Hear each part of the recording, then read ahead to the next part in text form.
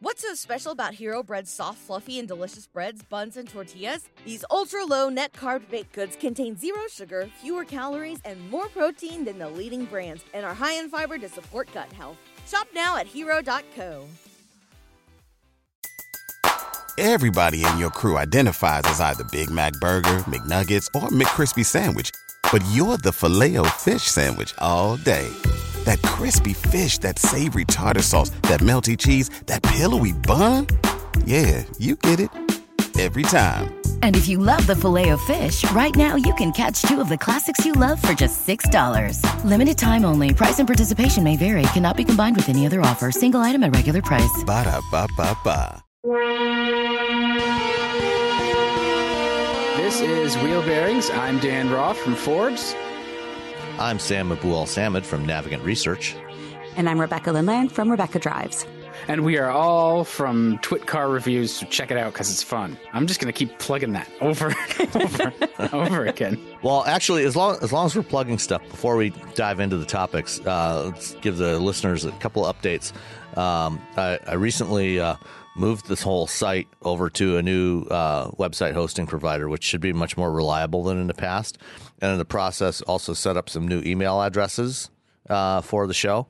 So you can now reach us at feedback@wheelbearings.media. So the site is still the same address, wheelbearings.media, as it's always been. But you can email us at feedback@wheelbearings.media, or you can reach any of us individually at Dan, Rebecca, or Sam at wheelbearings.media.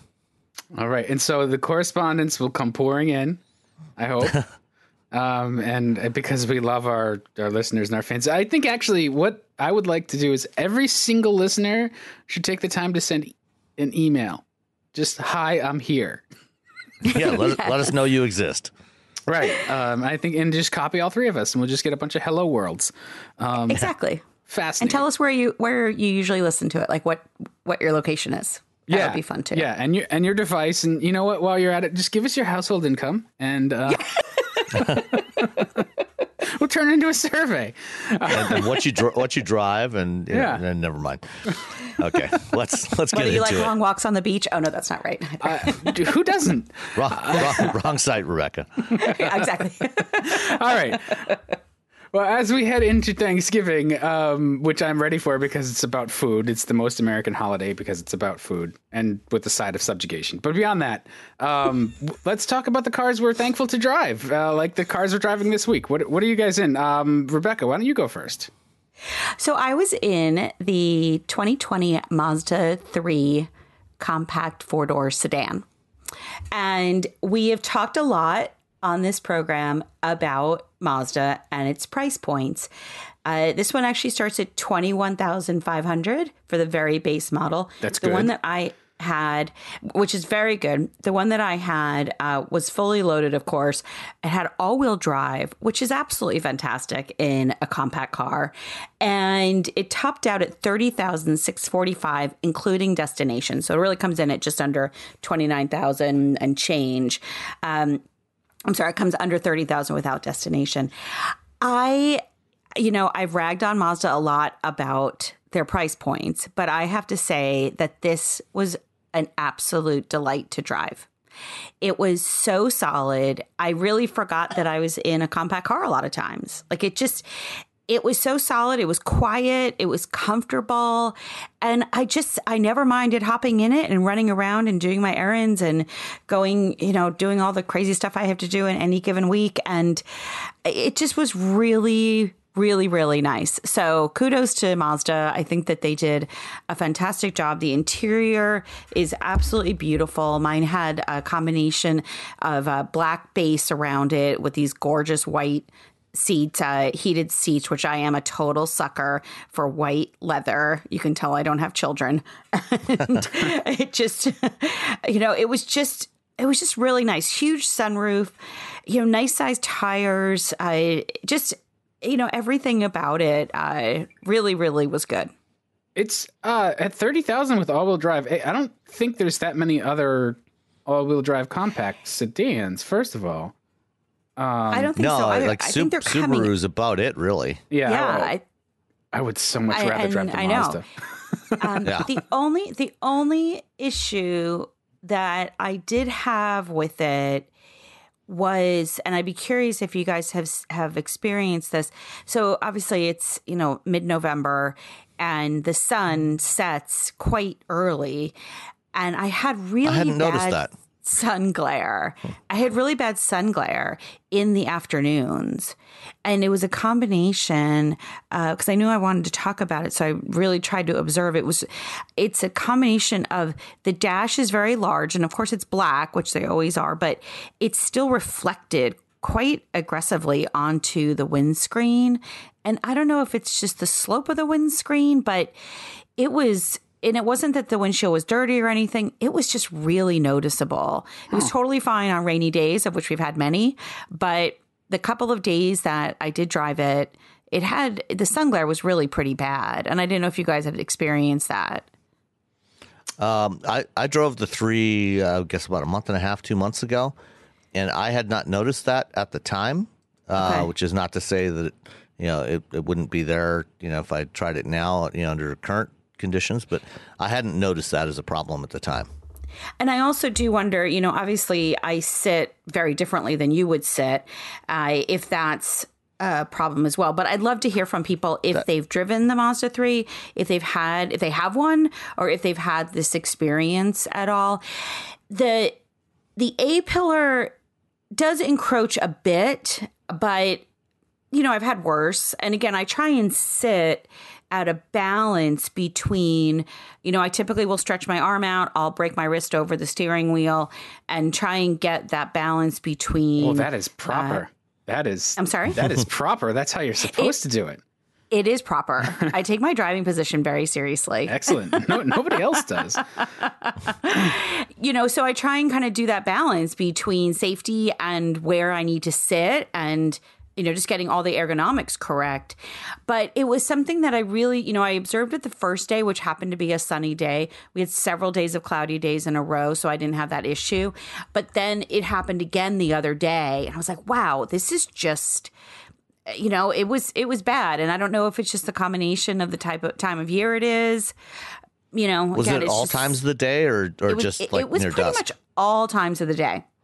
It was particularly noticeable in the late afternoon, but it was definitely, I was driving it in the morning as well, and it was definitely noticeable in the morning also. And again, it's kind of one of those things, I felt like it was the angle of the windscreen. Yeah, that's probably part of it, is angle of the windshield and where you are. I mean, it's like you're setting up kind of an optical system at that point, right? So, right.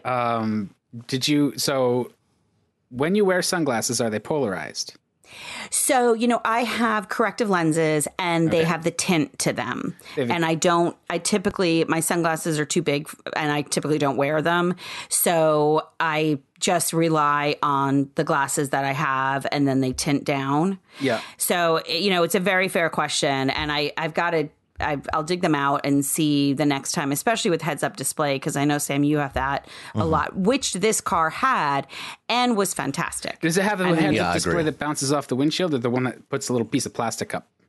No, it's the proper one that bounces off the windshield, nice. And it's a larger display than what you get with the flip-up ones, which those are lower cost, and it allows manufacturers to put it into lower-end vehicles, but they're not as effective. They're not as good, but yeah. So I think the glare on the windshield issue, polarized filters, polarized sunglasses will probably help it. But if you have corrective lenses, obviously that's an issue where they're not generally polarized. And so I suffer through solar glare with all of the cars to a certain degree, just the time of day that I'm driving. Sure. If I'm driving either on the Mass Pike is no. I mean, do you go on the Mass Pike? I don't do the Pike, but I do 128 and I do Route 9, and so I go everywhere but the Pike.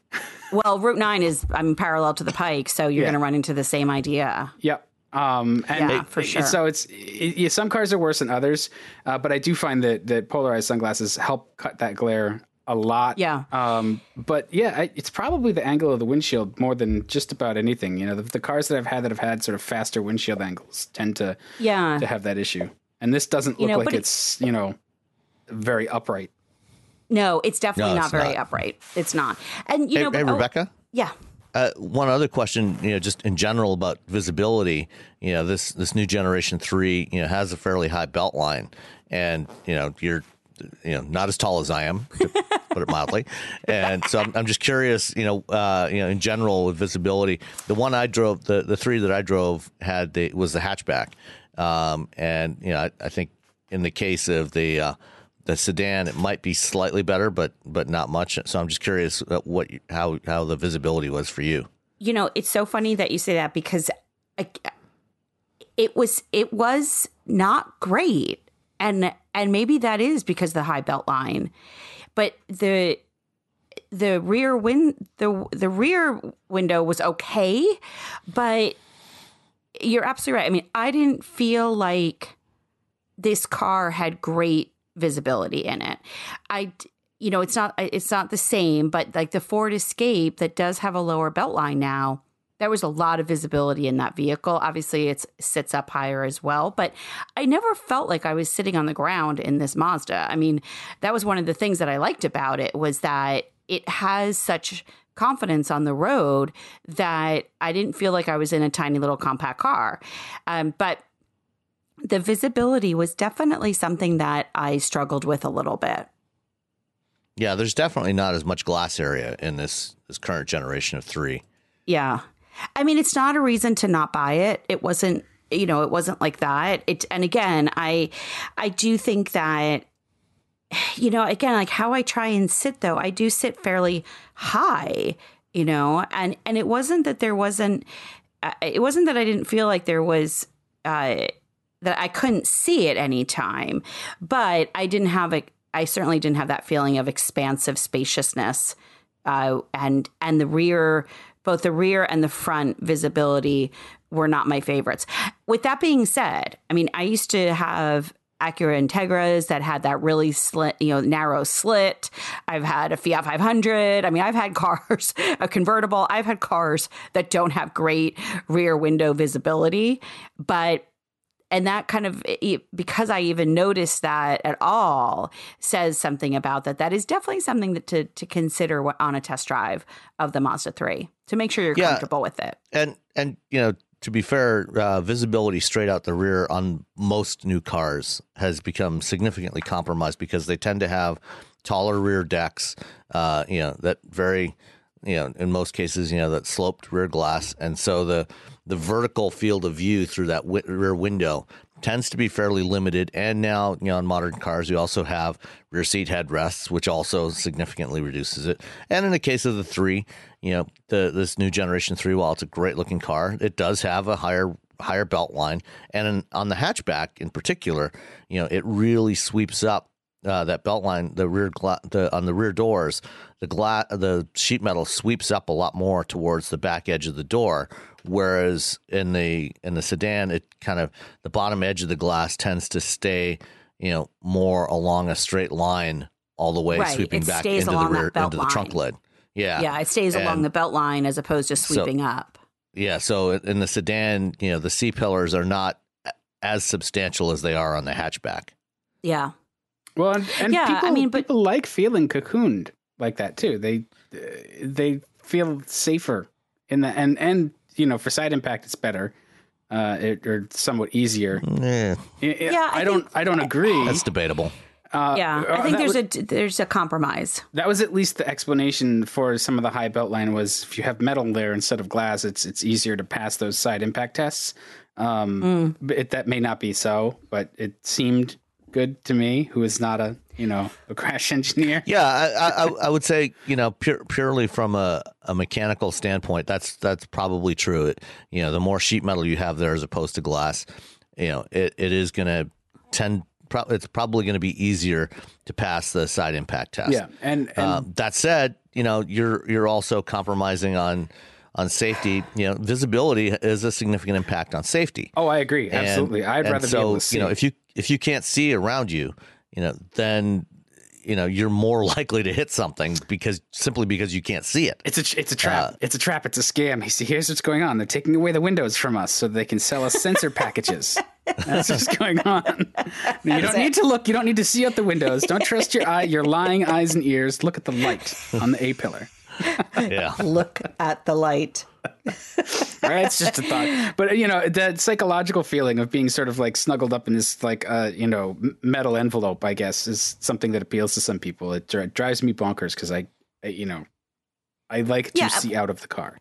Well, and it also is design wise, the high beltline, narrow greenhouse, we've all written those words dozens of times. That's the look, and it's a cool look, but it doesn't help visibility. Yeah. And unfortunately, I think that, that is a trend that's starting to reverse a little bit, at least with some manufacturers. And I think, over the coming years, we'll probably see, a little bit more balance there between the glass and sheet metal, or a little bit better balance between glass and sheet metal. As you mentioned, Rebecca, the new Escape and the Corsair, Lincoln Corsair, they have definitely moved towards a lower belt line, and I think we're going to start seeing other manufacturers do that as well. Yeah, and they've done it in such a way that it doesn't compromise the design. I mean, I think that both the Escape and the Corsair are really nice looking vehicles. So, every little centimeter or millimeter counts. And so I think they've done a nice job of just bringing the beltline down a little bit and still having that cocoon type of feel. I mean, I don't ever remember feeling unsafe or feeling exposed when I was driving both of those vehicles. So I think it's a balance. It's kind of the opposite of driving my car, as you know, Rebecca. Yes, exactly. Your car with unlimited headroom. Half of your body is out of your car. Yeah, yes, exactly. There's no cocoon feeling in my first generation Miata. No. And it's interesting what you get used to, because one of the sort of like most terrifying automotive experiences I've ever had was riding in a T-bucket, a custom T-bucket. It's really cool. It was built on a chopped down Model A frame, and it had a Mazda 12A rotary, and it was very small. The body was just one ply of fiberglass. and we're in Worcester for the car show, and so that's fine, but you get used to it really quick, and you just like you ride around it and you feel like, yeah, this thing's going to contain me, but if you hit anything, you're airborne. There were no seat belts. I think the windshield might have been plate glass at that time instead of safety glass. So have you ever driven a Wrangler with the doors off? Yes, it's actually pretty good with the doors off, but you feel very vulnerable. Except for the turbulence. Yeah. There's a lot of wind turbulence around the sides there when you take the doors off because of that, flat windshield and just the way the thing is shaped. The wind just swirls around in the cabin when you take those doors off. Yeah, and that's why it's so great in the summer, and they make like pegs that you can stick your foot just outside of the body, just like a motorcycle. Yeah, it's just like it fits with the Wrangler crowd, I suppose, but it's just kind of funny. And then you think about, again, if anything happens, like your foot and your ankle and probably like the whole lower part of your leg below the knee is the first to go. So enjoy it while you've got it. Fortunately, Wranglers have a much reduced predilection to rolling over than they used to. Yeah, that's true. They're not unstable at all. No. It's the drivers. All right. What else did we need to say about the Mazda 3 while we're on the subject? Did we? Because we got a little off point, but overall, what did you think of the? It was all related, though. It was all. There's a common thread. The infotainment to me is sort of a stumbling block for Mazda because it's kind of like iDrive, but it's kind of not. It's not a touchscreen. Yeah. I definitely had some interface. I described it as clumsy in my review. And then Android Auto, sometimes it would work and sometimes it wouldn't. It was very arbitrary. Like I was so pleased because the first time I dialed up, I was like, okay, good. Here it is. I plugged it in, got everything up and running, put down my phone and bam, it was gone. And I could never get it back for like 3 days. And then all of a sudden it was back again. I'm like, oh, great. Okay, I guess we're friends again. And you know what I've found on a number of cars with Android Auto is the USB connections tend to be somewhat flaky. Okay. And, sometimes if I swap out to a different USB cable, it works just fine. I do know that, but the thing is that it worked perfectly. Like it was. Oh, I know. I've had exactly the same thing. Where it works absolutely perfectly, and then all of a sudden, even as you're driving along, the Android Auto screen will go away. Yes. And the only way to get it back is to unplug and plug back in, or sometimes even then it doesn't come back. And, if you've got a cable that you've been using for a while, especially in the car where it's more likely to get wound up into weird, or bent, and some of the wires inside the cable may get fractured. Sure. It tends to be much less stable, and that's why I'm looking forward to the onset of vehicles that have wireless support for both CarPlay and Android Auto, and those are starting to come to market now, including the Escape and the Corsair. Yeah, that will be really nice. So I definitely had some issues with that. I listened to a lot of Billy Joel channel because I just couldn't be bothered to figure out how to change it. and then every version of Goodnight Saigon ever recorded. Exactly. And then I did eventually go through the several steps to do that. I found, and again, this is a little bit of the ergonomics. I found that the center console where they have the dial and where the buttons are, I found it was, again, this is because of how I sit, but it sat really far back for me. Like I had to, it's funny, I'm actually making the motion now. Like I had to physically move my arm back, move my elbow back in between the seats because it was just set kind of far back for me. And it was just uncomfortable and I had to look down a lot to see it. Now, with that being said, I loved the heads up display and I loved the fact that it gave directions and it gave signage and my speed. So I didn't have to look down a lot, thankfully.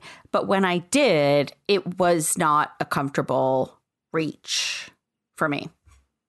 When you say look down, you mean look down for the dial or for the dial and the cluster? Buttons and stuff. And, whether I wanted to go to home or get the map back up or, I literally I changed the radio channel twice because it was so annoying. So, but yeah, I think that's one of those your things. Favorites in and stuff, you can personalize it. So. Yeah, well, and I think that's one of those things where, once you've spent a little more time with it and get accustomed to the what those four buttons around the dial are, it's really something you can do without looking at it. It is. It is because for sure. It's directly, that dial is directly behind the shift lever. So you drop your hand down there. Yeah, I mean, in your case, I can understand, where just because of your seating position, it might be a little bit further back than is comfortable for you. But in general, just being able to drop your hand down on it and twist and push and pull on that dial and tap those buttons, eventually you'll know which of those four buttons are which ones. The bottom left is the audio or is the back button. Is the back button. The top left is the navigation. The one on the right bottom, I think, is home. Yeah. And the one on the top right is audio. Right. So once you get used to those, and that's from memory. You can, you can do that without looking at it, and just glance over at the screen, and manipulate the stuff fairly quickly. And that's the thing I like about those rotary control systems is that you can do that, without it. It takes once you remember where the button positions are, it takes less cognitive load than actually aiming for a touch target on the screen. I knew you were going to get that in there somewhere. Well, I think as with any infotainment system, it's always a matter of getting used to it. And, I did know, I took the time to load in favorites so that I didn't have to go through that motions of trying to, when I went to change the music and stuff. But it's, again, as anything, you have to spend the time with the infotainment system to maximize it and to get used to it.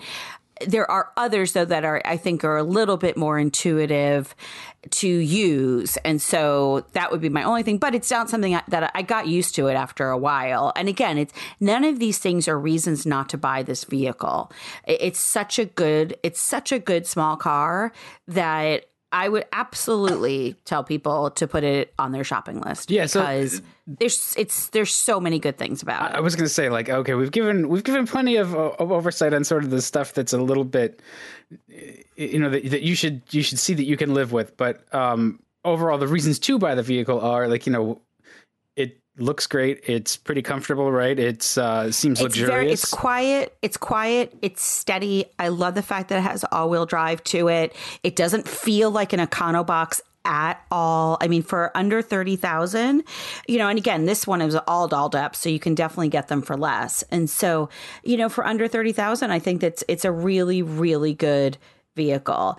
It's something that you don't necessarily need to have absolutely everything in it. So, I think it's something that everybody can get used to. All the stuff that we're talking about is addressable in many ways. But, I'm also not going to just sit there and be a fangirl and say, this is the perfect vehicle. I'm going to address some of the concerns that I had. But, it's got a 2.5 liter 4-cylinder engine that was really peppy. The only thing I didn't like when I put it in sport mode, I just found it made the engine rev louder and noisier, and I didn't find it appealing. Okay. I can agree with that. Yeah. So that, it didn't seem to really do much for me. So I kept it just in general. I didn't put it in, I put it in sport several times trying to like it. It didn't. Yeah. It wasn't for me. But overall, it's great. Sport can be like that in a lot of cars. It can just be like, yeah. All right. Well, now that we've had a thorough winding thesis on all things small car. Oh, how's the trunk? Is the trunk decent? The trunk is pretty good, actually. Yeah, no, the trunk is really good. We're clearing out my mom's house, and so I had some electronics and stuff to bring to Goodwill, and it was super easy, and it had a good amount of space to it for sure. The only thing that was annoying, and this is probably a setting, when you unlock all the doors, the trunk does not unlock as well. So the number of times that I walked up to the unlocked car thinking the trunk would unlock as well was annoying. And so and that again is probably just a setting on there, but the size of the trunk itself was great. Yeah. And if it's not quite enough for you, then opt for the hatchback, which, as always, has more utility than especially in small cars, has more utility than sedans. Yeah, and I think the hatchback is a fantastic option. For those people that don't want to have an SUV, I go up, be all over that hatch. I think it's really cool. And while we're on the topic of Mazda, I think we're driving the CX-30, the 2020 CX-30 in a couple of weeks in California. Yep, I'll be there on the first wave. Yes, right, so we'll be looking forward to that. So you can tell us about the infotainment and the seating position and the visibility, whether it measures up to this car, because it's basically like a crossover version of this car, right? It is, yeah. I actually spent some time this week at the LA Auto Show talking with the program manager for the CX-30, and we talk, and we can get into that a little more next time after Rebecca and I have had a chance to drive it. But it is very heavily derived from the CX-3. Excellent. That bodes well. Or from the 3, I mean, not the CX-3, just the 3. Yeah, because the interior on this vehicle is really, really nice. And the switches, the toggles, all that had a really, really nice feel to it. The leather dash was beautiful, nice top stitching. Like there's just really nice premium features. I will say that it had a USB in the front and a wireless charging pad. But then in the back, I was a little surprised there aren't any USBs in the center console in the back. Again, it's a 5-seat car that you probably don't have a lot of people in the back, but it was a lot of cars have that now. So I was a little surprised that it didn't have that. That would be a nice add in the future. Yeah. And hey, they got to save money somewhere, right? If you want the USBs. All right. So let's stay with Mazda, Sam, because you're driving the 2019 Mazda 6 Signature. Yeah. So pretty much everything that most of what we just said about the 3 really applies to the Mazda 6 as well. Then we're done. In a slightly larger package. It's again, great styling, really nice interior. It feels very premium. It is one of my favorite midsize sedans. Midsize mainstream sedans. the Signature, was new for 2019. We actually talked about it. I drove it earlier this year, and we talked about it then, so I'm not going to, repeat too much of that. But the Signature comes with the turbocharged version of the 2.5 liter that has 227 horsepower and 310 foot-pounds of torque.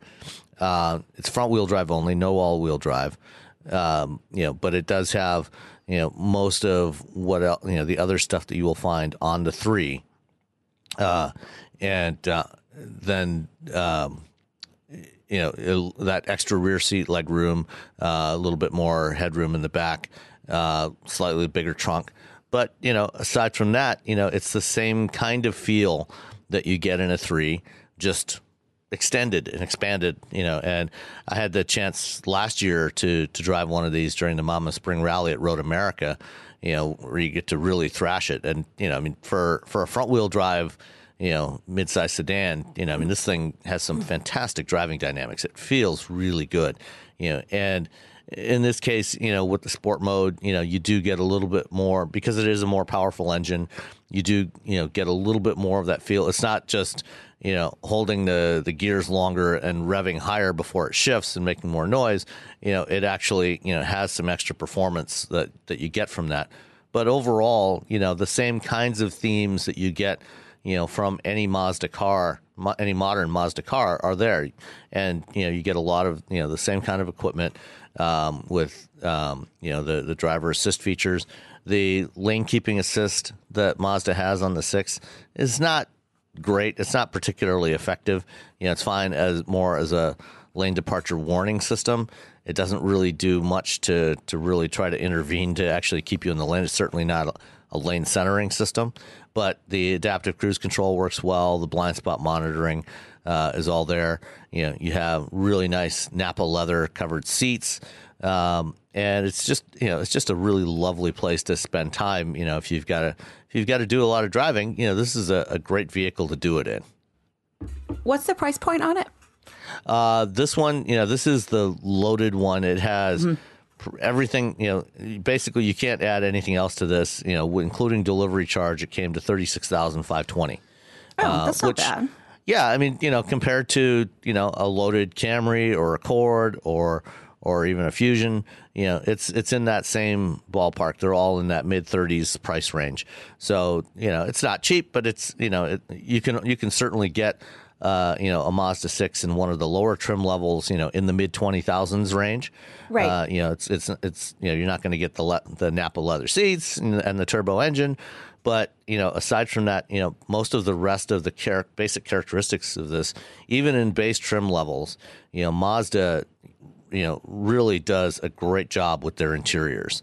And, it's just a great place to spend time. It feels much more premium than its price point would suggest. That's the Mazda trick. And it looks great too. The 6 especially is elegant. Yeah, it's a fantastic looking car. Yeah, the bit of length lets them sort of stretch out the lines. The 3 looks great, but the 6 really, because it's a little longer, it really, the styling develops a little better. And they're just beautiful. Right, and the 6, the 6 is nearing the end of its current life cycle. So it still has the kind of the earlier iteration of Mazda's Kodo design theme. So you've got a little more sharper creases, compared to what you see on the 3. The 3, they've kind of softened it. The theme that they talked about last year when they first showed the 3, was this idea of a pebble, in a stream. The water's been running over for many years and smoothing it out. So taking, kind of those same kinds of themes and evolving it further. And I'll be really fascinated to see what they do with the next generation 6, as they bring this updated version of this design language to that car, and apply what they've done with the 3, to that slightly larger form factor. Well, we've covered Mazda pretty comprehensively now. I think it's like most of their lineup. Yeah. Well, actually, not so much anymore. They're now going to be up to 4 SUVs with the addition of the CX-30, and the CX-5 already accounts for more than half of all Mazda sales in the U.S. Yeah, that's a good one too. I like that a lot. Yeah, that is. Yeah. I do wonder, how successful they've been trying to sort of move up scale. I mean, I like the fact that they're speaking with the product first, but consideration and such, continues to, I think, be an ongoing challenge. But the product certainly is there, and really nice. Yeah, I think I would say that there may be reconsidering the pace at which they try to move up scale. When you look at the pricing, that one of the things this week at the LA Auto Show, they announced the U.S. pricing for the CX-30, which starts at about $23,000. Oh, they've got 21.9 on the site. Well, with delivery. Okay. Just on a slight tangent here, I think it's time for all manufacturers to just stop calling out the MSRP without delivery. If you cannot if you cannot take the option to take delivery somewhere where you don't have to pay for it, just include it in the MSRP, because it's not an optional extra. Right. It is something you absolutely. It's a mandatory fee that you must pay. So just include it. You mean you can't go to Hiroshima and get your Mazda for no delivery? Sadly, you cannot. So 23,000 including delivery, which for a compact crossover like that is actually not an unreasonable price, especially when you consider that it, like other Mazdas, it does have a more premium feeling interior than much of its competitive class. And so, I think that they are, at least with the CX-30, they're trying to, and I think, with the 3 as well, I think they tried to hold the line on pricing, try to give it that premium feel, but not go overboard on the pricing, because, even, the all-wheel drive sedan that you drove, Rebecca, $31,000, is not bad. That's a perfectly reasonable price, I think, for what you're getting. Right. For the content and the quality and the capability, I agree with you. It's still a lot. We don't want to dismiss that, but for what you're getting, there's a good value story there. Now, when I'm looking at the Mazda site, one of the things, and when we're going on a low grade rant about manufacturers, I'm curious because, there seems to be a lot of on the Mazda site, the Mazda CX-3 and the Mazda CX-5, you can still build a 2018 on their site and then 2019. And they don't have, some cars have 2020, but not others. But there's three different model years available on their website. We've got inventory to move. I find this is fascinating. Well, it's almost 2020. It's not unusual, on most manufacturers' websites, you'll usually find a link to previous model years, where you can build at least the 1 year earlier model, because they often do still have some inventory in stock. And the other thing I've been noticing, especially in the past year, is many of these manufacturers are, the 2020 or the new model years, the new model year models are actually coming. In many cases, not, in some cases they're coming earlier. In some cases, they're actually coming later. The 2020 Nissan Sentra, was just launched. It's, almost the end of November now. They just launched it this week in LA, and, it'll be going on sale early in the year. Right. And, in the past, typically anything that went on sale after the 1st of January usually took up the next model year. But now that's often not the case. They're often starting, with the, even if it's in the middle of the model year like that, they're starting with the current model year. Do we know why that's happening? I mean, did certification change or something? Like, it's just something that's really curious to me. I'm not really sure. I haven't really delved into it much. I don't think there's any real certification changes. In a lot of cases, it's just kind of arbitrary decision making.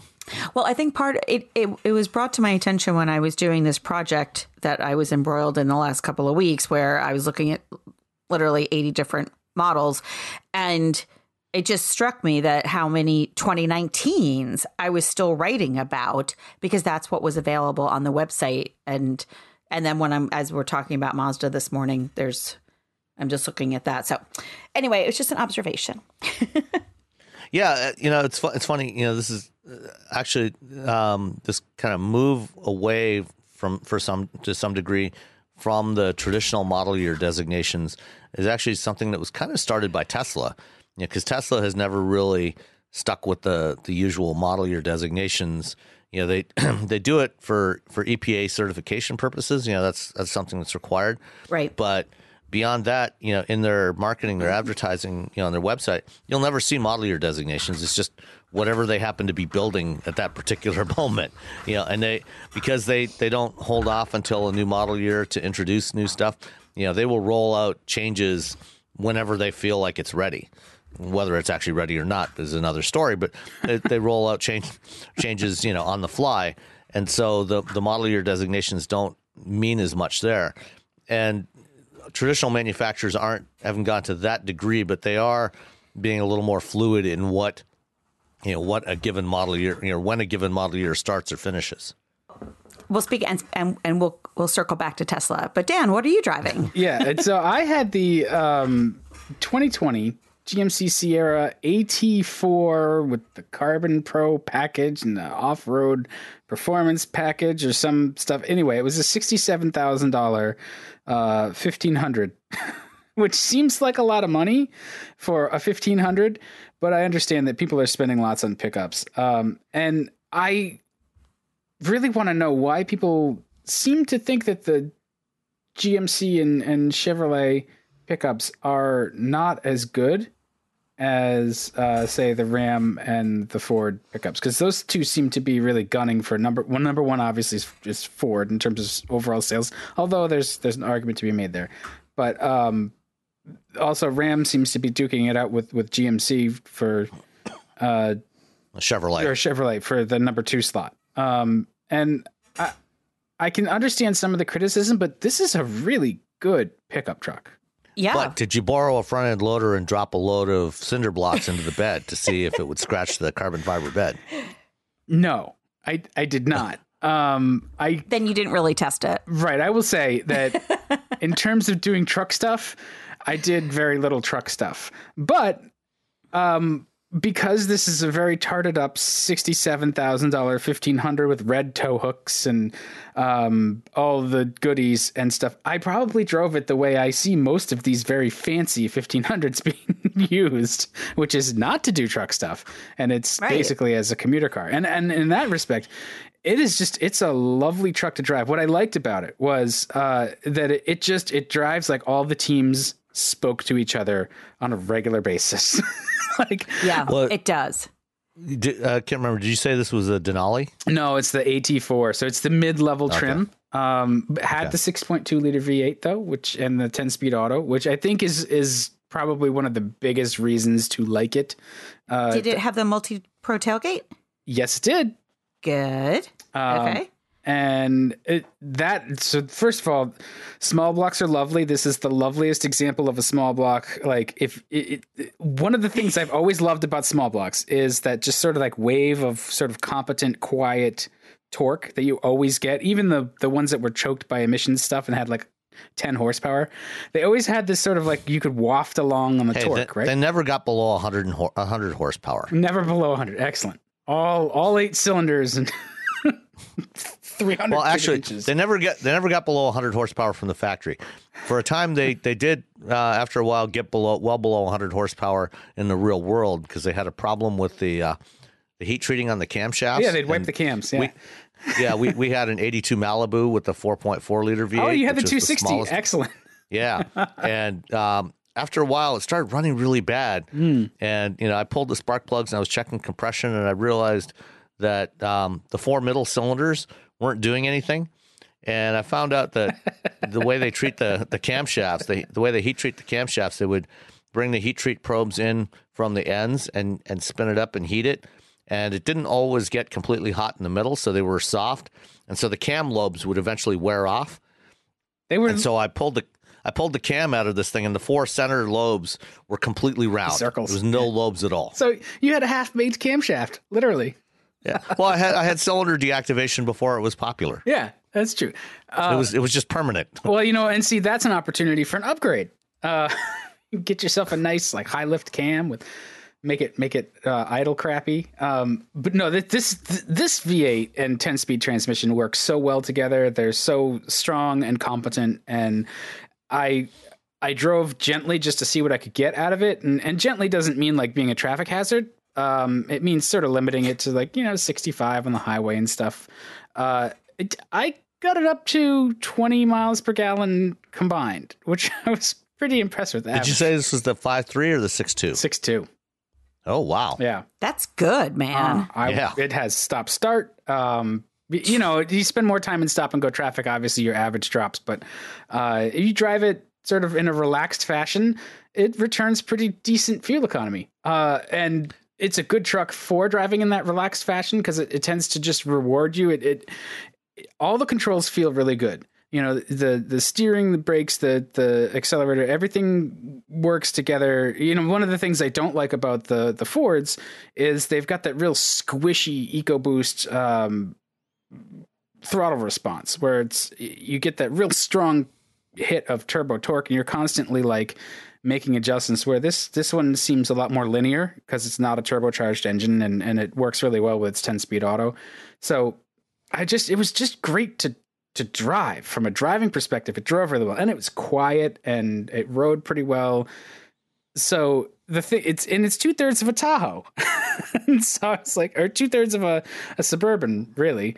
And I was like, well, I could be down with this. Or and GMC, I guess it's Yukon. So I liked all that. I liked a lot of the thoughtful touches around the interior. The infotainment was decent. The controls were good, except for, some of the climate controls were a little crappy where they were sort of, they gang functions on a button. But other than that, it was just a really easy truck to operate and to use and very, very good to drive. And I feel like if you were to load it up with a trailer and take a long haul with it, great. The off-road stuff kind of is a little confusing here, because all it really does is it adds tires that make some noise and limit your traction. So your braking distance gets longer, your cornering gets a little bit worse, and your steering accuracy is not as good.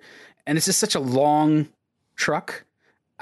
I guess it can go off-road, but I feel like it's probably going to be out of its element a lot sooner than something like a Raptor, or the Ram. What's the Ram? The Rebel. No, the Rebel. Yeah. And those two are probably a little bit more equipped, although it does have a suspension lift with the off-road package. It seemed maybe less in character.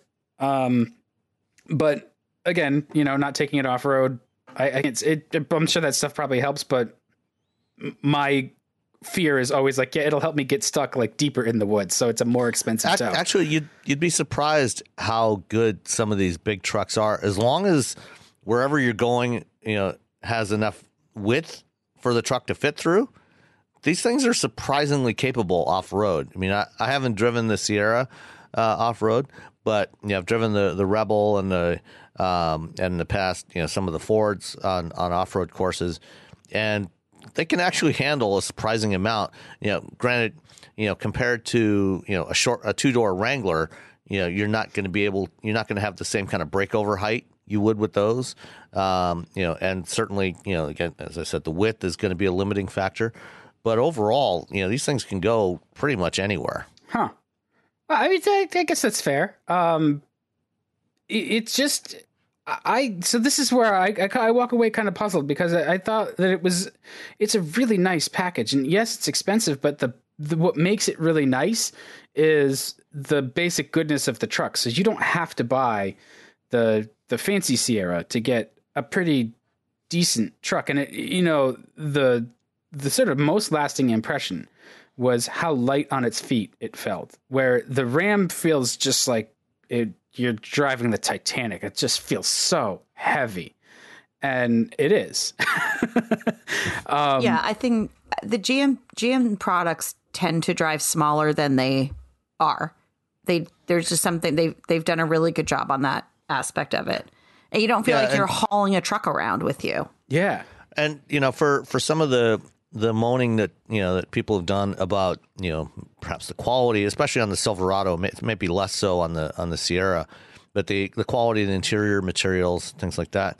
One thing that GM has done a really good job at over the last 6 or 7 years is reducing the weight of their vehicles. They've done a lot of work, and that's without taking the Ford path of resorting to an all aluminum body.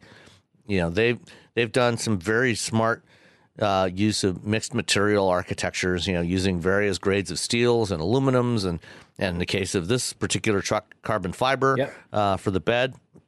It's GM's done a lot of great stuff there, to actually make it lighter. So not only does it feel like it's driving lighter, it actually is lighter than the other trucks. Yeah, and that pays off. Not so much lighter than the Ford. The Ford, it's close to the same weight as the Ford, even without using all aluminum. Right, and that was the joke, right? Was that the Ford had to go to aluminum to get it as light as the Chevy. Yeah, but it really, like, that pays off. The Ford F-Series feels kind of like loose fit, and just that's not a truck I like. The interior, and those trucks are cheap too. The interior here was a little harder to get a read on, and I tried to really examine materials. It probably is the area where it doesn't compare as well to Ram, which is they're the class leader. They have the nicest cabins. This is all black, so I think that hides some of the contrast in materials quality. It had leather for the seats with some highlight trim on it. But the lower dash and parts of the door panels probably aren't as nice as you're going to find in Ram. I think it's competitive in the class though, and if you want to get picky about it for your $67,000, it probably feels more like a $40,000 interior. But again, that's the same kind of thing you get in the Fords, even with their super duper trim that goes way, way, way up above $70,000. Well, and you always have to balance the work truck aspect of this, because you don't want somebody to come in and say, I can't use this truck for work because it's too nice. Yeah. You know what I mean? Like, so that I agree. The materials there's always that you need to have a certain amount of durability to these materials because it's still, at the end of the day, is a pickup truck. Yeah. And styling wise, I think it's very handsome. So it surprised me because I came at it like, well, these are the trucks that everybody's saying are not as good. They're the trucks that are lagging the competition. I don't think that's true. I think the F-Series sort of claims its sales crown through a variety of sleight of hand.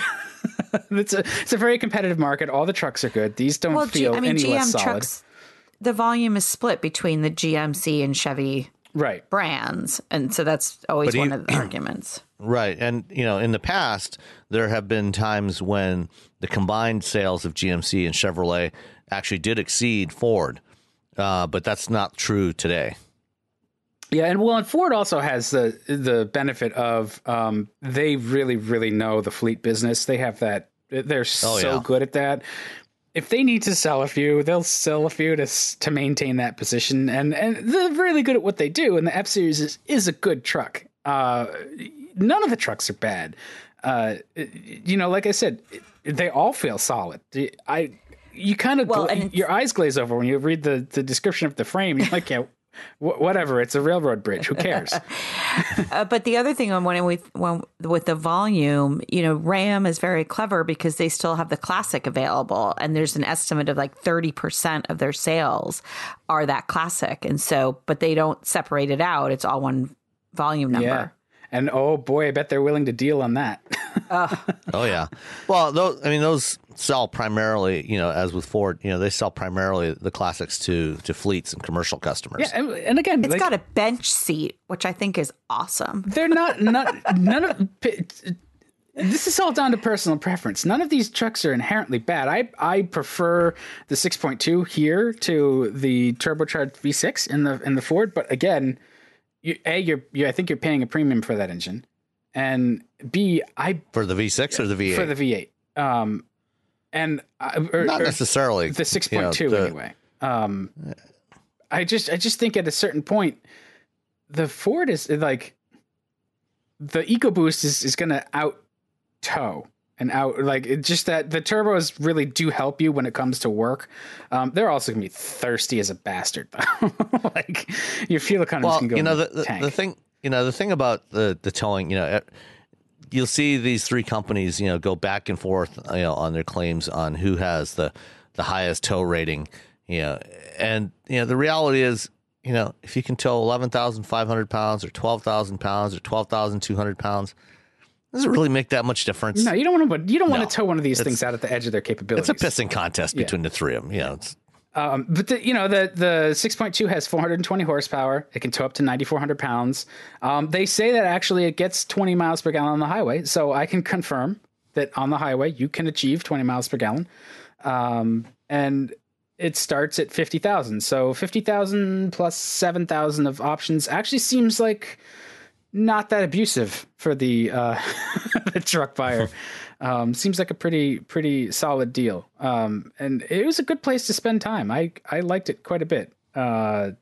If we're talking just the the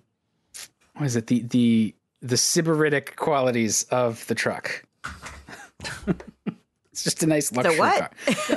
So if you're a sybarite, you I think it's a David E. Davis word, but it's just basically like the luxurious environment. The more it's a lovely truck. More luxurious it is, the more super. I like GMC's approach and like GM's approach. Instead of having like sort of like fold down steps on the side of the bumper, they just cut a hole in it. Stuck a step in there. They just mold it right into the bumper itself. Yeah, it seems like there's a lot of those little thoughts that are like, okay, we could just do it this way, which is a little bit. And every truck manufacturer is going to have their own little bit of clever. So, speaking of those little thoughts, did you actually try playing around with that multi-pro tailgate? I did, or whatever it is they call it. It was a little. I was a little confused by it. Just like what. Like this one goes down, this one goes, like, just the different configurations. It's like a Swiss Army knife, you fold out all the blades and you're like, what am I going to do with it? I think there's 6 different positions you can use. Yeah. They need to put like well, I'm sure there's a guide in the glove compartment. I think cool, one of the issues it is, but one of the issues I've seen with it is, in some cases, if you actually have a trailer hooked up, it, can interfere with the trailer. If you drop down like the step, the step part of it, the middle section of it, it'll hit the trailer hitch. Yeah. So you have to be careful of things like that. But otherwise, I think it's generally a good idea. Of course, it does add complexity and cost to the thing, but you don't have to buy it. No, you don't. So, but it's part of that $11,000 or almost $12,000 CarbonPro package on the AT4 that also includes the carbon fiber bed. And it's interesting that they don't break out the cost of that carbon fiber bed. I'd be curious to know how much that by itself costs. Do you think that carbon fiber bed is significantly more expensive than? Well, yeah, I guess it is significantly more expensive. than stamped steel bed. It's way more expensive than a stamped steel bed. It saves about 70 pounds. I think it was 69 pounds or something that they said. And of course, it's never going to rust. And they've done some interesting manufacturing techniques with that. It's actually made in the same way as they do sheet molding compound body panels for Corvettes, the SMC body panels. So it's not done in the traditional layup approach that has been done for carbon fiber in the past. Is it claved? So do they do it under pressure? No, it's not. Huh. Interesting. So so that brings the cost down substantially. And this is the first high volume application or comparatively high volume application of this kind of technology for carbon fiber. See, I think that's going to be one of those features that everybody sort of, like when we had plastic valve covers and intakes and stuff come out, everybody thought it was going to be a failure point, and I think it's not going to be. There may be some teething pains, but composites are materials that automakers have been using for a very long time, and they'll figure it out, and it will be a benefit. Who wants to pick up truck with a bed that rusts out, and that is a significant problem. So, I think too it's worth whatever the extra cost is to GM when you consider you can save 60 pounds there and put it elsewhere in the truck. Like that's completely worth it. Or add it right onto your payload rating. Yeah. Either or. So that seems like a pretty good win to me. Do Did yours have moving running boards? No, I'm getting confused between that and the vehicle I've got this week. I think I'm pretty sure this is the truck that has the running boards actually will move backwards, and which allows you to get into the truck bed that way as well. Oh, from the front. Oh, that's slick. Right. It's really, really cool. Yeah, it's really cool. I hadn't noticed that before. Huh. Yeah, it's just a slight movement back, and then you can get then into the truck. Because, of course, egress and ingress is always my issue. Yeah. Well, and particularly, with this truck, one of the things when GM launched the new Sierra and Silverado last year, one of the things they talked about is that the bed sides are higher on this one compared to the previous generation, compared to most others. So you actually have more contained volume in the bed because they raised the sides of the bed by, 3 or 4 inches, something like that. Which also, if you're coming in from the side, does make reaching in to grab stuff a little more challenging, no matter how tall you are. Yeah. Right, it does. So this is the other thing too, and I apologize if you hear Lucy in the background because she has decided to join us. Hi, Lucy. So, getting in and out of the new Ram 1500 without the split tailgate, the only way that you can access that bed is through the license plate holder. It's outrageous. Yeah. It was just something that was so mind-boggling to me that they have not made more advancements there. They do offer an optional retracting step on the rear that you can put your foot on it and push it down and let you get up in there. I saw that with the split tailgate because I actually demonstrated that on Fox Business and Fox and Friends or something for them. So I used that to get in and out, but that was with the split tailgate. Does it come even without the split tailgate? You can get it with the conventional tailgate as well. All right. The version, the 1500 that I had last year, I remember having it around Christmas time. It did not have it. And I complained bitterly to my friends there. And they were like, no, it's coming. It's coming. So then went the Chicago Auto Show when they showed the split tailgate. Then that was one of the reasons I demonstrated it, was because I was happy that they finally did something. I think we all benefit from the truck wars here. They're all good. This just comes down to which one you like.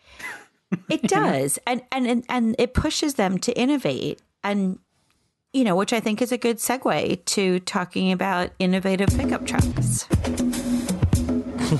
I don't know what you could have in mind. So, shall I introduce our next topic? Well, I think, we must. Our comment right before we recorded, I think, is sort of the most salient point here, is that with one sort of amateur hour press conference and a vehicle that seems rather slapped together, they were able to erase a week of coverage from the LA Auto Show. Tesla. Yes. Just to be clear. Yes. So go ahead. I thought that was amazing. Well, no, I just wanted to clarify who they were, because we haven't actually verbalized it yet. Yeah. Well, the Tesla press conference showing their Cybertruck. I think that was one of the more jaw-dropping, inexplicable, this has to be a joke moments that we've all had in a long time. It was not what I was expecting. What did you think, Sam? Well, let me just say, first of all, that, taste when it comes to design is a very personal matter. Okay. And there's no guarantee that any two people will have the same taste in the way things look or should look. And frankly, I think this thing looks absolutely ridiculous. I know there are those out there like Tim Stevens at CNET that disagree with me and think it's a very innovative design, and, we should give Tesla credit for that. That's fine. I disagree strongly. I would not want to be seen anywhere near this thing. Design aside, because it's okay to look weird. I'm fine with that. Like, make the Lamborghini Countach of trucks all you want. But I've seen weird takes on it. Like it's going to be cheaper to manufacture because it has flat stainless steel body panels. I don't think so. First of all, I think once you get to stainless that steel is more expensive than regular steel or aluminum. So, I don't think that's going to be true. Right. And you don't ever want to be putting dead flat body panels on a vehicle. They have much less inherent rigidity because there's no radius. The stamping them out to a radius gives them some stiffness that's not there if you just use a flat panel that's just going to flap around. Like, there's just a whole host of reasons why that just doesn't ring true to me. But they demonstrated to us that that's not true for this one. It's as stiff as anything. Yeah. Franz von Holzhausen, took a sledgehammer to the side and couldn't dent it. It was a dead blow hammer. And that's just showmanship. Fine. And there's always spectacle to any car introduction. So like those things that people are saying, well, it's not street legal. Yes, I get it. It doesn't look like it's been designed with that in mind. It's a concept car. And every automaker introduces concept cars that have various non-street legal aspects. So I get it. I don't want to, I think that's not where we should put our energy right now. What I see is a fundamental problem with the Tesla Cybertruck is that they don't seem to have spent any time trying to understand the truck market, the needs of the truck buyer. Like we were just talking about all of these things, right? With this GMC truck, where the stuff that makes it work when you're doing work. This seems like a Model S truck, and it seems like the Model S buyer is the person they're speaking to, not anybody who has maybe a fleet of 100 trucks for their business that might be looking to go EV. And it doesn't seem like they've thought about those needs or fleet service. I certainly wouldn't want to invest in even 2 of these and try to keep them up and running for fleet use with Tesla's track record of initial quality and service and support. Like that seems like you're going to be buying another truck just so you can get to work. So I'll back off and just see what your impressions are. Either of you have any particular takes you'd like to share? Why don't you go first, Rebecca? Okay. I think there's a couple things. You're absolutely right, Dan. I don't think that they've considered who buys pickup trucks, and they often, Tesla will refer to the millions of units that are sold every year. But as you say, we've just gone through that there is always that balance of beauty and functionality and utility, probably more so than any other vehicle. The reason that people purchase a pickup truck is, for the most part, to utilize its functionality. I do think that the bed was really cool with the built-in ramp. The ATV was the best part of that show. Because it was a Yamaha. Which apparently may not have even been a Tesla-built ATV. It looks, the reports online looks like it was based on an existing Yamaha ATV. And probably just spray painted black or something. Yeah. Yeah. But, I think that, again, like trying to be somewhat objective, looking at what I did like about it, I thought that was a really cool feature to have the built-in ramp. I don't think that it's a functional truck. When the bed is covered, it looks like it covers the rear windscreen, and having just talked about visibility, I think there's a lot of compromised visibility. I know that there's the rear view camera that many vehicles have today, particularly GM. It's mandatory now. No, the rear view mirror that turns into a camera. Oh.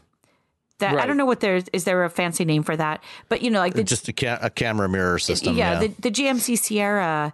It was the first time that I had ever seen that, and I found it to be super easy to use, but it was weird to not see the occupants of your vehicle then.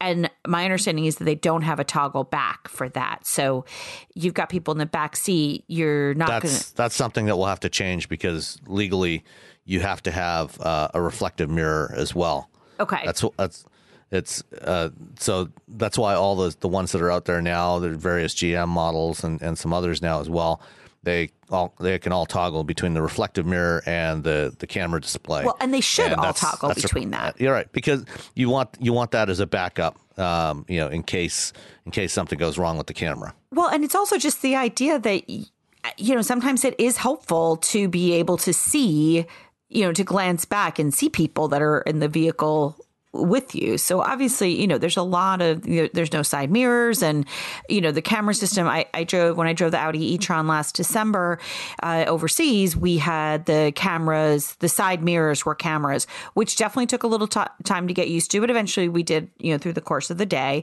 So all these things you can overcome. I do like the fact that it has, the leveling suspension and such.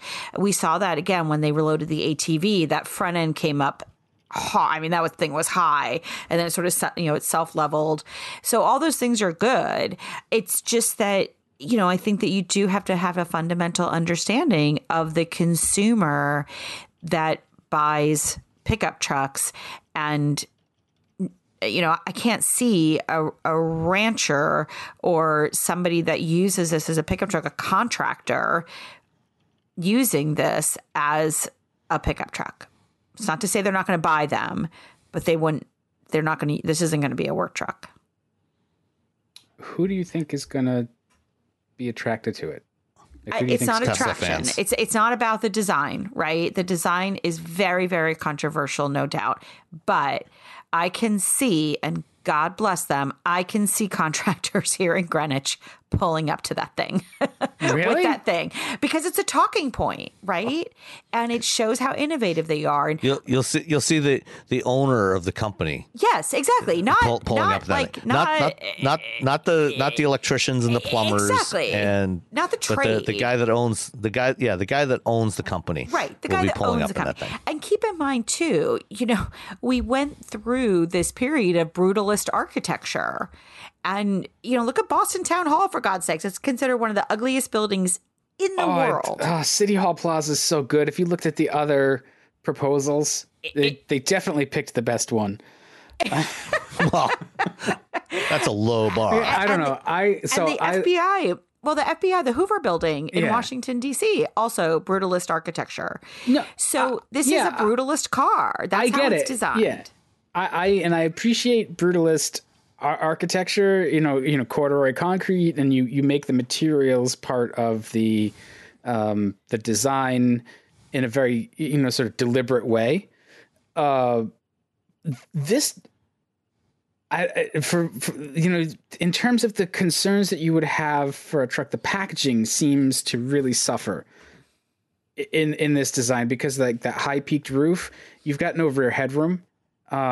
It just, practically, when, part of the trick of designing anything is to fit around your actual functional parameters, right? Like if you're designing a truck, you've got to start with what is it going to be doing? And you design from the inside out, not from the outside in. Right. And then there's always that friction between engineering and design, and nobody's going to get exactly what they want, but really the magic happens when they come together and everybody's satisfied with the compromises made in the end product. They talked a little bit about some of the capabilities, and the towing numbers seem good. My concern is that there was emphasis put on the acceleration numbers, which are complete nonsense. I don't. There are some people that care how quickly their trucks get to 60 miles an hour. I really don't think that's an issue. I think really what makes more sense is to talk about what, if any, modifications have been made to the power hardware, the batteries, the cabling, the motors, and how much it can tow, how long it can do it for, because we don't really have a good idea of how to measure that. Like, how long are you going to get useful work out of this electric truck? We haven't really been there yet, so we don't really know what the best way to measure that is. And they could have established that and saying like, this is useful to you because, we limited the performance in terms of speed, but certainly more than adequate performance, and you get X amount of range even while you're towing 10,000 pounds or something. And I'm still, Tesla has good power electronics, good batteries, good motors, But when you're trying to start off an extra 10,000 pounds on that, you know, you're going to put a lot of current demands on everything, and current equals heat. And, you know, how have they done all that? I didn't get any of that. You know, to what you said about, you know, acceleration, for example, the truck that they showed was on these big knobbly off-road tires. Yeah. And, you know, if you try to accelerate to 60 in 2.9 seconds on those tires, you're going to get, you know, 1, maybe 2 launches off those tires before you start shredding them. You know, so that's, you know, you can either have the off-road capability or you can have that kind of acceleration, but not both. You know, similarly with the towing, you know, it used to be up until about 2011, 2012 timeframe, you know, when you heard tow ratings from manufacturers, you know, from Ford and GM and Chrysler and anybody else, you know, they tended to be all over the map because there was no standard for towing. You know, SAE developed a standard testing procedure for doing tow ratings, just as they'd have in the past with horsepower and torque and all kinds of other things. That's one of the things that SAE, the Society of Automotive Engineers, does. They develop standards that most of the industry adheres to, and you know that J2807 standard, you know, ever since then, you know, manufacturers test to that standard. And so now you can directly compare those tow ratings. My guess is that 14,000 pound tow rating we heard about the other night was not done to the J2807 standard. And, you know, if you talk to Dan Edmonds, we'll have to get him on the show one of these days, from Edmonds.com. No relation to the family that owns Edmonds.com, by the way. But, you know, Dan, you know, does most of their testing. And he's done a lot over the last several years with Teslas, and you know, has great respect for a lot of what Tesla does, you know, as I do from a technical standpoint.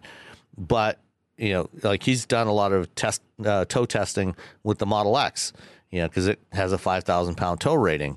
And you know, if you look up some of the stuff he's written on it, you know, basically, you know, even with a fairly small trailer hooked up to a Model X, like a less than 2,000 pound trailer, he was losing about, you know, at least half of the range of that vehicle when towing. And, you know, this is one of the challenges when you're towing. You know, you do have a significant degradation in efficiency, whether it's gas efficiency, with, you know, if you're towing with a conventional truck or range with an EV, you're going to lose a lot when you're towing because you're doing a lot more work. Your aerodynamics are a lot worse. And, you know, this is one of the reasons why, you know, manufacturers, you know, all 3 of the domestic manufacturers have brought out diesel versions of their light duty trucks. You know, even though they are seen primarily as a niche product, a relatively low volume product in the grand scheme of things. You know, like for Ford, I think they project, you know, sales of the diesel F-150 to be no more than about 30 to 35,000 units a year.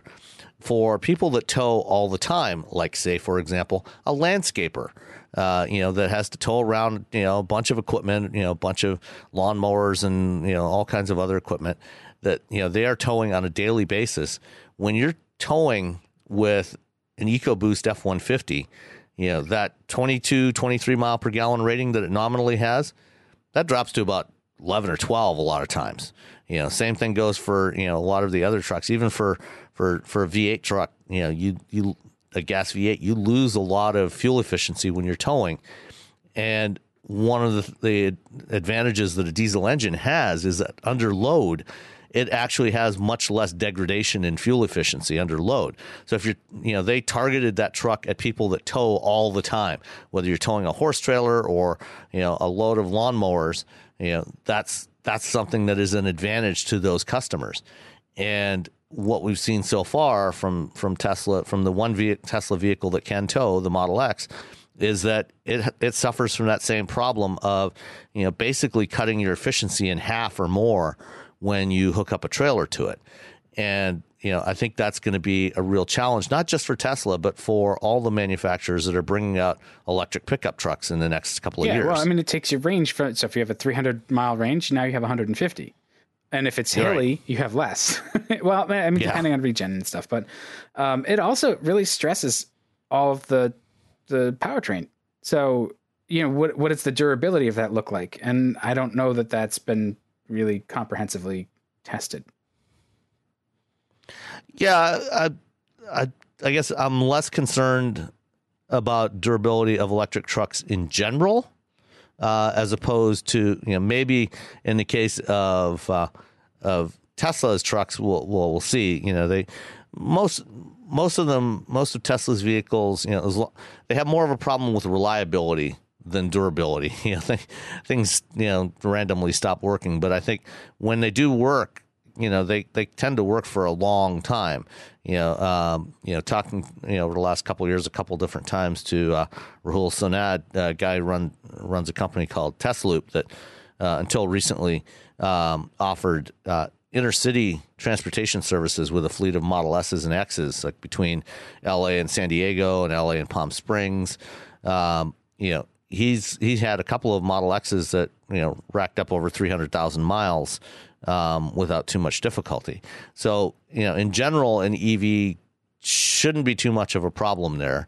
But again, we haven't really seen it used in this kind of a use case, with consistent heavy towing, and so that may be putting more load on the batteries than they're really up to, depending on how you do your temperature management in the battery. Right, and that's it makes me scratch my head. I'm not overly concerned about it. It's certainly a solvable problem. I just wonder what it means. Yeah, but Rebecca, to what you were saying earlier about the way the truck is designed for people, for commercial users, what do you think about commercial users and electric trucks in general, and more specifically the Cybertruck? So I love the idea of electric trucks in a fleet environment because they go back to the same station. They go back to a specific charger. You can set up a place where these trucks are going to go back. I also like and I'm talking about like UPS, FedEx, the post office. I also like the idea. Local operations where they're not going long. Local operations where they're not going straight far from home. Right. We're not talking long haul. We're talking, planned routes. Right. Mm-hmm. And I also like the fact that you on some level get the neighborhood effect. You get the idea, like, you talk to you're a mailman, or a mailwoman, you have an electric truck now. What do you think about that? You can kind of get that real world experience. So I think and you also get around the whole, the challenge with the consumer is this better than what they have right now? And when we look at the Tesla truck or any of the other electric vehicles that are coming out, is it better? Does it solve the problem of transportation and mobility and functionality better than what they currently have? And I think that in some cases with that local delivery, it could be yes. This could be better. When I think too of like what Ford has been able to do with some of their smaller vans, it's been fantastic, really, because they were better than what delivery people were using before. So from that standpoint, I'm a fan. When I, of the technology itself, the Cybertruck is incredibly controversial, not because of the design, but because of that limited functionality. Again, we've spent some time talking about ingress and egress to the truck bed. Those sides are so high. Is that a functional truck? And that's what, I don't think that they really were able to demonstrate effectively. And, as far as when we think about the design, the way that vehicles are designed historically is because they had an engine in the front for the most part. But, they usually have the engine in the front and you automatically get this long hood.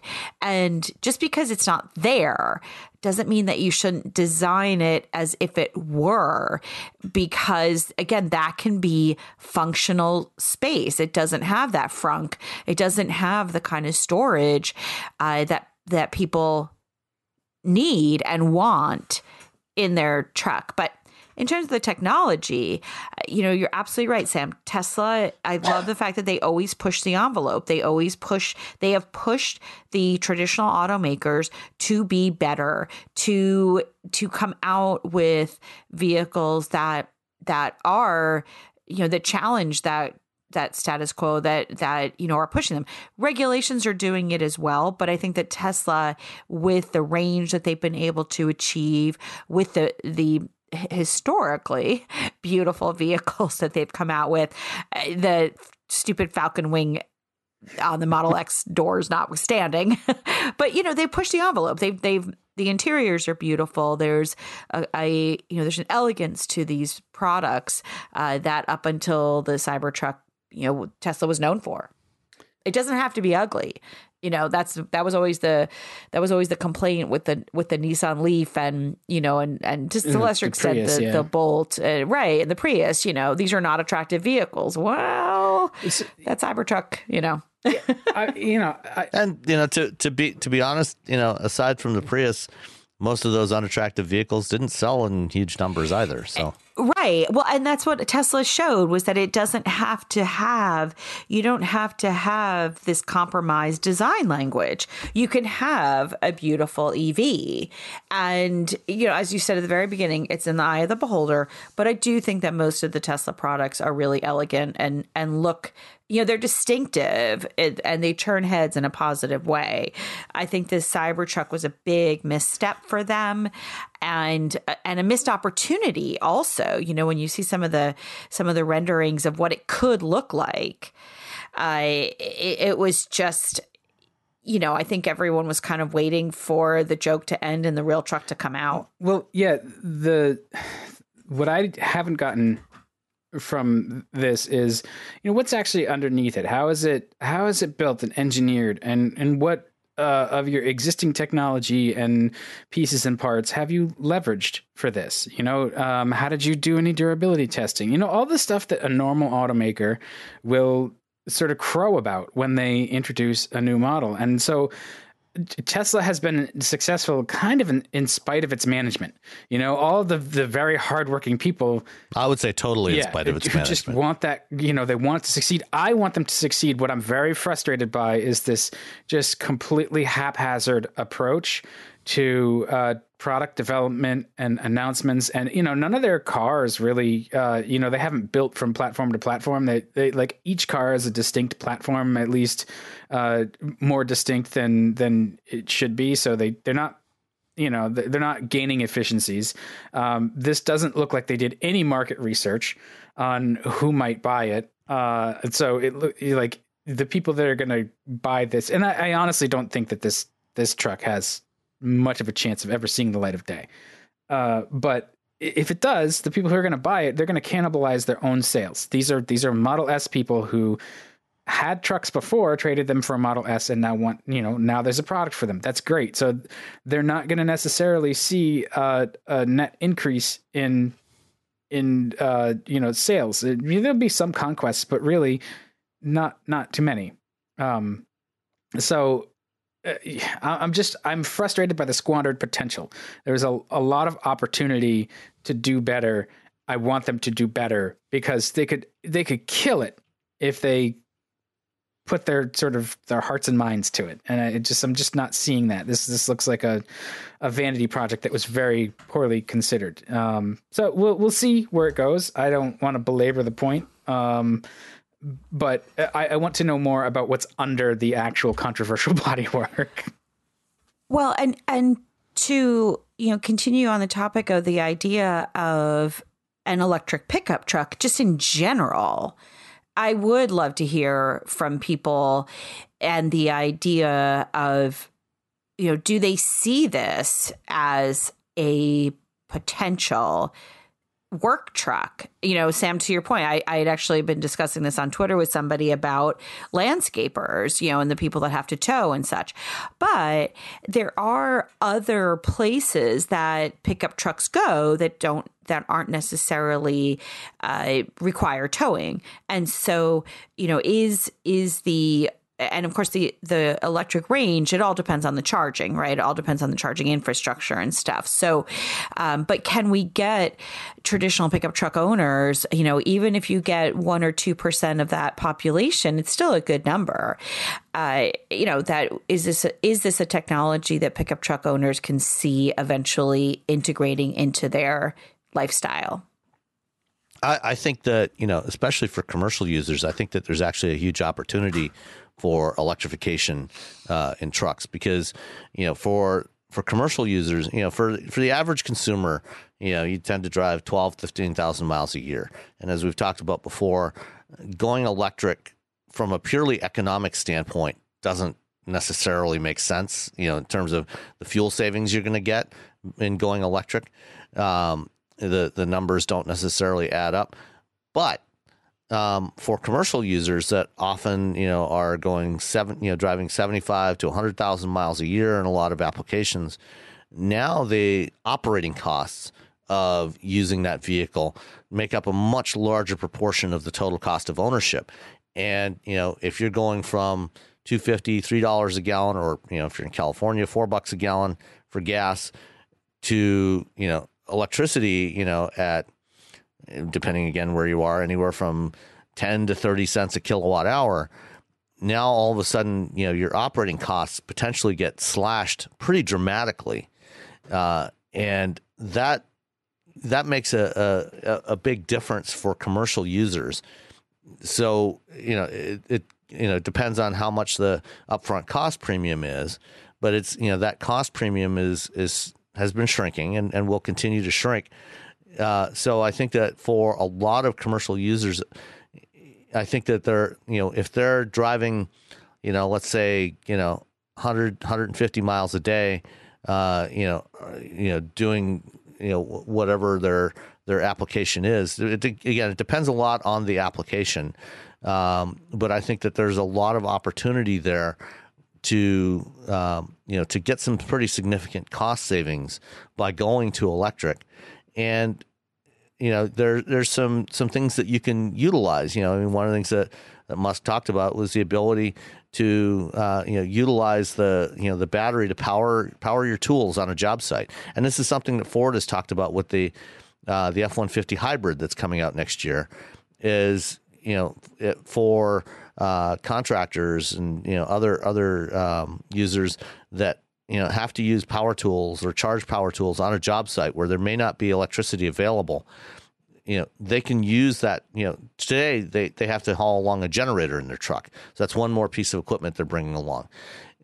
With the F-150 hybrid, they'll be able to use the hybrid electric motor as a generator to power their tools.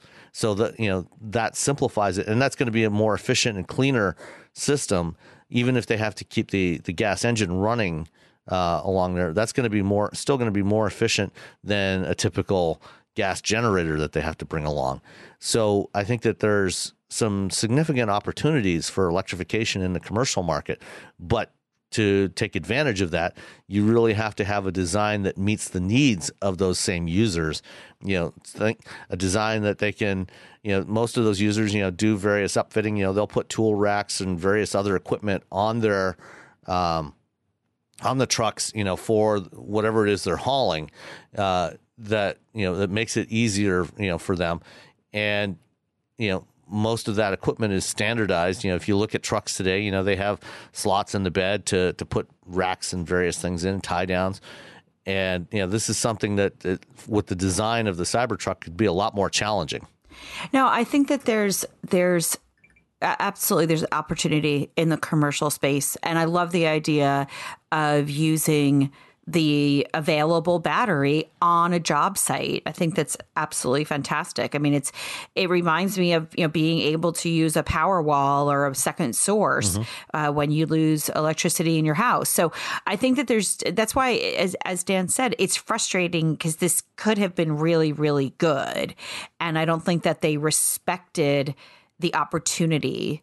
And that's something that is frustrating. It's not to say that they're not going to fix it or they won't get better. Tesla won't get better in time. But as you say, there's a ton of opportunities here, and so I do think that it's a real space, and it's a real place where I can see a lot more hybrids and a lot more electric vehicles out there in the marketplace. It's a huge potential market. Yeah. I think that there's a lot of, for whatever you might think about folks who the sort of trucking audience, trucking customer, I think they're ready to go EV when it makes practical sense for them and it doesn't really cost them that much extra, and it's reliable. And I think, like Sam was saying, I think that F-150 is going to do great when it goes hybrid and plug-in. Well, it's a trusted brand, yeah, absolutely. too. And those buyers, they'll be able to reuse a lot of the extra equipment, that they use in their trucks today, in that hybrid, and then in the electric version as well when it comes out. And on Thursday morning, Mary Barra was talking at a conference in New York. She's the CEO of GM, and she confirmed that the GM's electric pickup will be out in the second half of 2021. The Ford F-150 electric should be out in roughly the same time frame. And Ford is also doing an electric version of the Transit. This was something that came out of their UAW contract. That's going to be their excellent. third EV, which is fantastic. Is going to be an electric Transit, and that's the vehicle that's going to be running on the Rivian platform. That's the vehicle that's I going love to that idea. get so widely adopted. I mean, think of all the Amazon's running. Well, I guess they're running Fiats, but either way,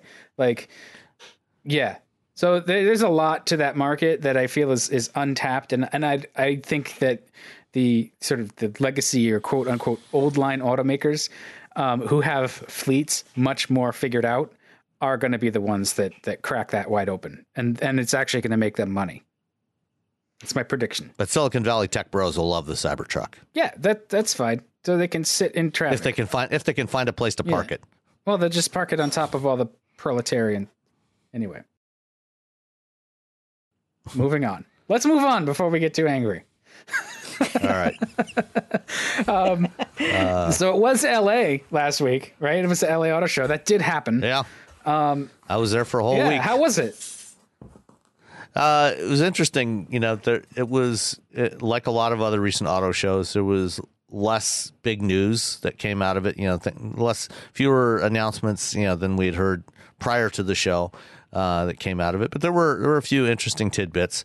One that came out actually right after was Volkswagen in Germany. So it's not actually related to the show, but Volkswagen announced that they are canceling all their internal combustion engine motorsports programs and going all electric with their motorsports programs. And electrification, as we've just talked about, was really the big theme of LA, as it has been to varying degrees for the last several years. But Audi showed off the e-Tron Sportback, which is a different styled version, essentially of the same vehicle that we've already driven, the wagon SUV type e-Tron crossover electric. Yeah, I love that e-Tron, GT. I think it looks awesome. Well, this is not the GT. This is the Sportback. So the GT is coming next year. They confirmed the production GT will be out by the end of next year. That's the one we saw as a concept last year in LA. Right, but the one they showed in LA I think looks great. Right. So the GT is based on the Taycan. The Sportback is based on the e-Tron Quattro that we already have. But with a slope back, coupe like X6, BMW X6 feel. fastback design. And I spent some time talking with Matt Mustaffi, who's the manager of electric vehicle programs at Audi of America, and they actually did make some changes. So it's mainly based on the existing e-Tron, which, by the way, is now just called e-Tron. It's not. So like the original Quattro Coupe back in '83, which subsequently became known as the Quattro among fans. Meaning original or primitive. The e-Tron that we have now is essentially the e-Tron, and all the ones coming forward will have some suffix on them, like Sportback, to distinguish them. So one of the big complaints about the current e-Tron is its range is too short. Given the size of the battery it has, because Audi went very conservative. They're not using the full capacity of the battery. They only use 88% of the battery in the e-Tron. For the Sportback, they've made some changes. They've made some changes to the power electronics, to the battery management system. They're now bumping that up to 91% of the battery will be used. And the expectation is that the range will probably be somewhere around 215 to 220 miles, which is still not great, but it's better than the 204 that the current e-Tron gets. Right. But one of the really cool things, which unfortunately we will not get on ours because NHTSA regulations, is the lighting system on there. The e-Tron Sportback has these matrix LED lights that do all kinds of wild and crazy things. It basically has a if you remember old projection TVs with their DLPs, the little micro mirror systems. Yeah. Basically using the same kind of mechanism. It's produced by Texas Instruments, a little micro mirror system in front of the LEDs, and I think it's 1.3 megapixel lighting pattern that they can do. And so you can control the light pattern dynamically. So one of the things that it can do, for example, is as you're driving down the road, your high beams, if you're on a dark road, there's nobody else around, you got your high beams on so you can see more of what's around you. When it detects a car coming towards you, it can automatically mask out the portion of the view where that car is. So instead of shining the high beams on that approaching car, you get the high beams all around it, but not on that car. So you don't blind the oncoming driver, things like that. Another thing that they showed us that they demoed is, if a pedestrian is detected, it can actually cast essentially, a light up that pedestrian so you can see the pedestrian better. It can project little chevrons on the road where the lane markings are to give you more guidance, where you should be, things like that. So there's all kinds of neat things that they can do with it. But of course, those lights aren't legal here in the U.S. yet. So it sounds maybe someday we'll get cool lights, but not now. And will they also help with autonomous driving or autonomous features? Yeah.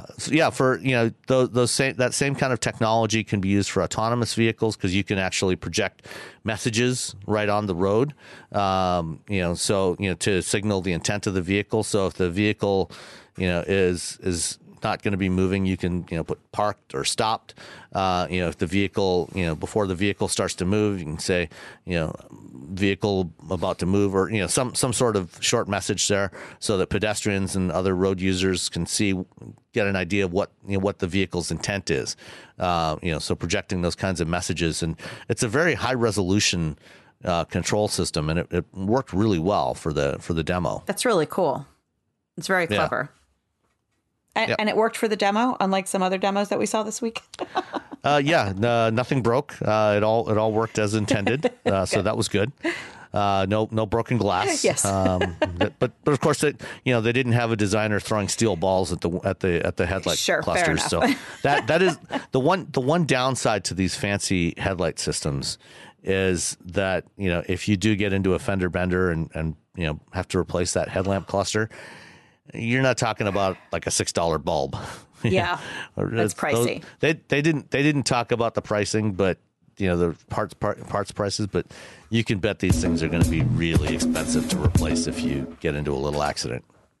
But hopefully you get into fewer accidents because you can see better. Exactly, it all works together. Yeah, and it's lighting technology is something that really It's fascinating. It seems boring, but it's something that we really should have better lights on the road. Although I've been struck by the last few vehicles I've driven with halogen lights. And a good halogen system, but lamp and reflector, they're only 55 watts or 60 on high beams. Like that's not a lot of wattage, but if they're designed well, they put the light in the right place, and they can actually be surprisingly better than a lot of the HID or LED systems that are out there. It's just what throws you off, I think, is that they look, they have that more sort of orange color temperature, where the newer systems, they burn at daylight, which is 5,600 Kelvin. So they look maybe brighter because they're whiter, but they have a patchy, crappy beam pattern, and it's all down to beam pattern. So yeah, the better you can, the more light you can put on the road and keep it there, the better. I'm really fascinated by how these new lights can sort of basically make a dot of darkness and track it, and just keep the rest of the road illuminated that brightly for you. That's amazing to me. Yeah, it is pretty cool. The other place I've noticed the lighting is in the rear view in the backup camera. So on that Mazda, the Mazda 3, the backup camera was so bright, it provided fantastic light for nighttime backing up. I have a Hyundai Santa Fe, And I was in my sister's driveway, so exactly the same driveway last night. And I was like, wow, this is not nearly as bright as the Mazda was. Yeah, that can be a challenge. It's great having these backup cameras, but if you're not lighting up the area where the camera is looking at, it's not really very helpful to you. Yeah, I was kind of taken aback. But again, the Mazda it was definitely brighter, and her driveway isn't tricky. It's just, it's at night, and when you put the car in reverse, you're expecting it to be a certain amount of light there. And the Mazda did a really, really nice job of that. And I was surprised, and obviously I'll talk about the Hyundai more next week, but I was a little disappointed with the Hyundai Santa Fe. It also sits up higher, but it still was just not as bright. I don't know. But that's something that I've seen a big difference and a lot of variation in the brightness and effectiveness of the lighting in a backup camera. Not something that's talked about every day. No, but it is something we do a lot. So, it's important. What else did you see in LA? One other one that I wanted to talk about is the Hyundai Vision T concept. We saw, there was a lot of emphasis on electrification, like I talked about, a lot of EVs. There was the Volkswagen ID Space Vision wagon, which is coming in 2022 and will be built in Chattanooga. BMW showed the Mini E, which launches in the U.S. Early in 2020.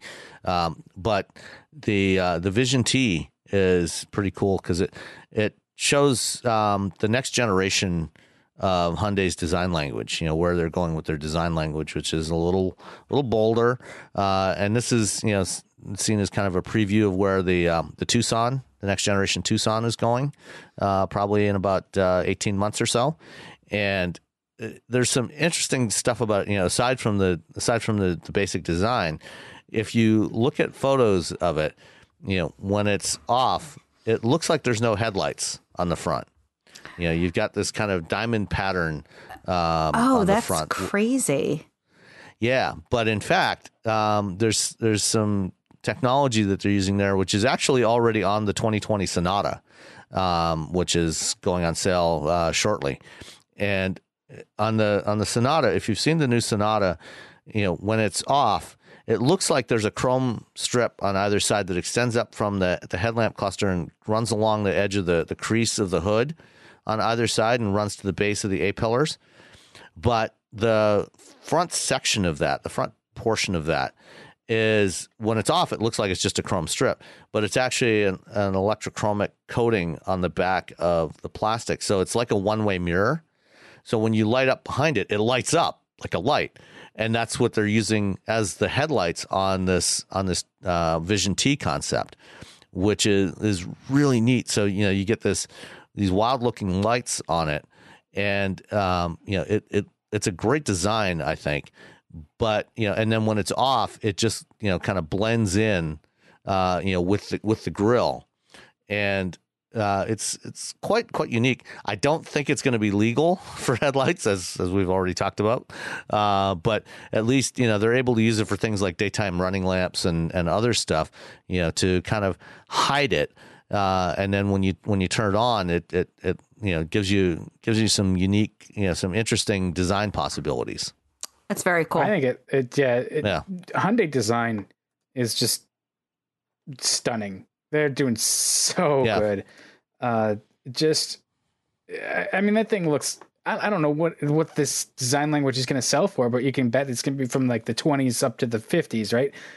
It looks like $1 million. It's just so classically refined and handsome. They have clearly made the investment, and they're letting the investment actually, they're not getting in the way of it. They're not micromanaging it. They're really letting the guys that they hire do their thing, and it's paying off. Their cars are just beautiful. Yeah, no, they're doing some good stuff. Oh, and one other one, just to bring up as well, is from the other side of the Hyundai Motor Group family. Kia also introduced a new small crossover called the Seltos. No electrification on this one for now, but it's their a new compact crossover that slots in just below the Sportage, It's not as small as the Kona. It's actually about the same size as the current Sportage.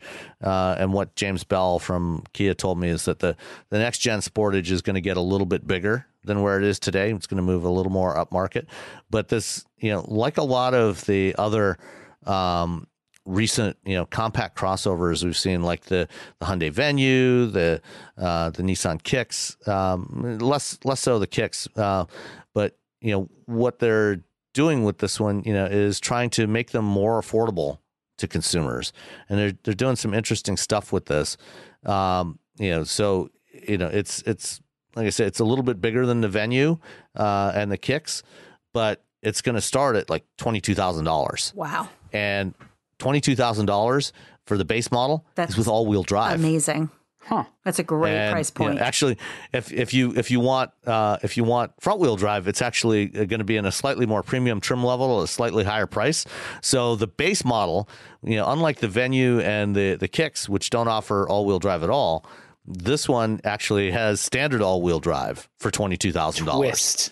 And for that price point, it's actually got a like modern Kias, it's got a really nice interior, really nicely executed. It looks like this could be a real winner. Yeah.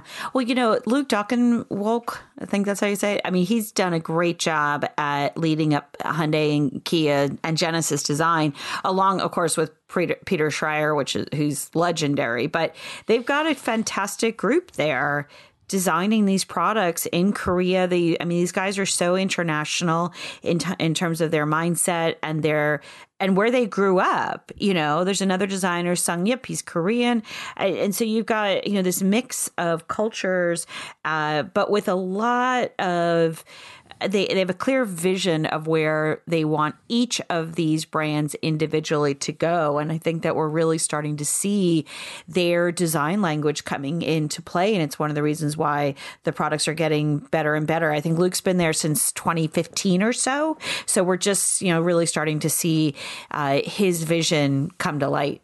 Yeah, I think there's some great stuff there, and it's looking forward to seeing what else comes out of the Hyundai Motor Group, aside from that new grille on the Genesis G90, which gosh, that thing is enormous. It's the size of an apartment. Overall, G90 still looks good. I like what they've. It almost has a little bustle back to the trunk too, but I think that they've, everything they do looks tasteful. It's a big girl, but I'm not anywhere near as offended as everybody else is by the new BMW X7. I think that thing looks fantastic on the road. So, whatever. I think that thing's fabulous on the road. Big grills have happened before, and they'll happen again. Yeah. Whatever. Exactly. Yeah. All right. Well, I think that we've covered a lot of ground. And we're edging towards 2 hours, so we should probably call it a podcast. Sounds like a plan. Sounds good. All right. Well, we'll catch everybody. Please definitely send us individual Hello World emails so we can with all the information. And we'll talk to you next week. Let us know if there's anything we missed you want to talk to us about, and we'll go from there. All right. Thanks. All right. Thanks. Bye. Bye.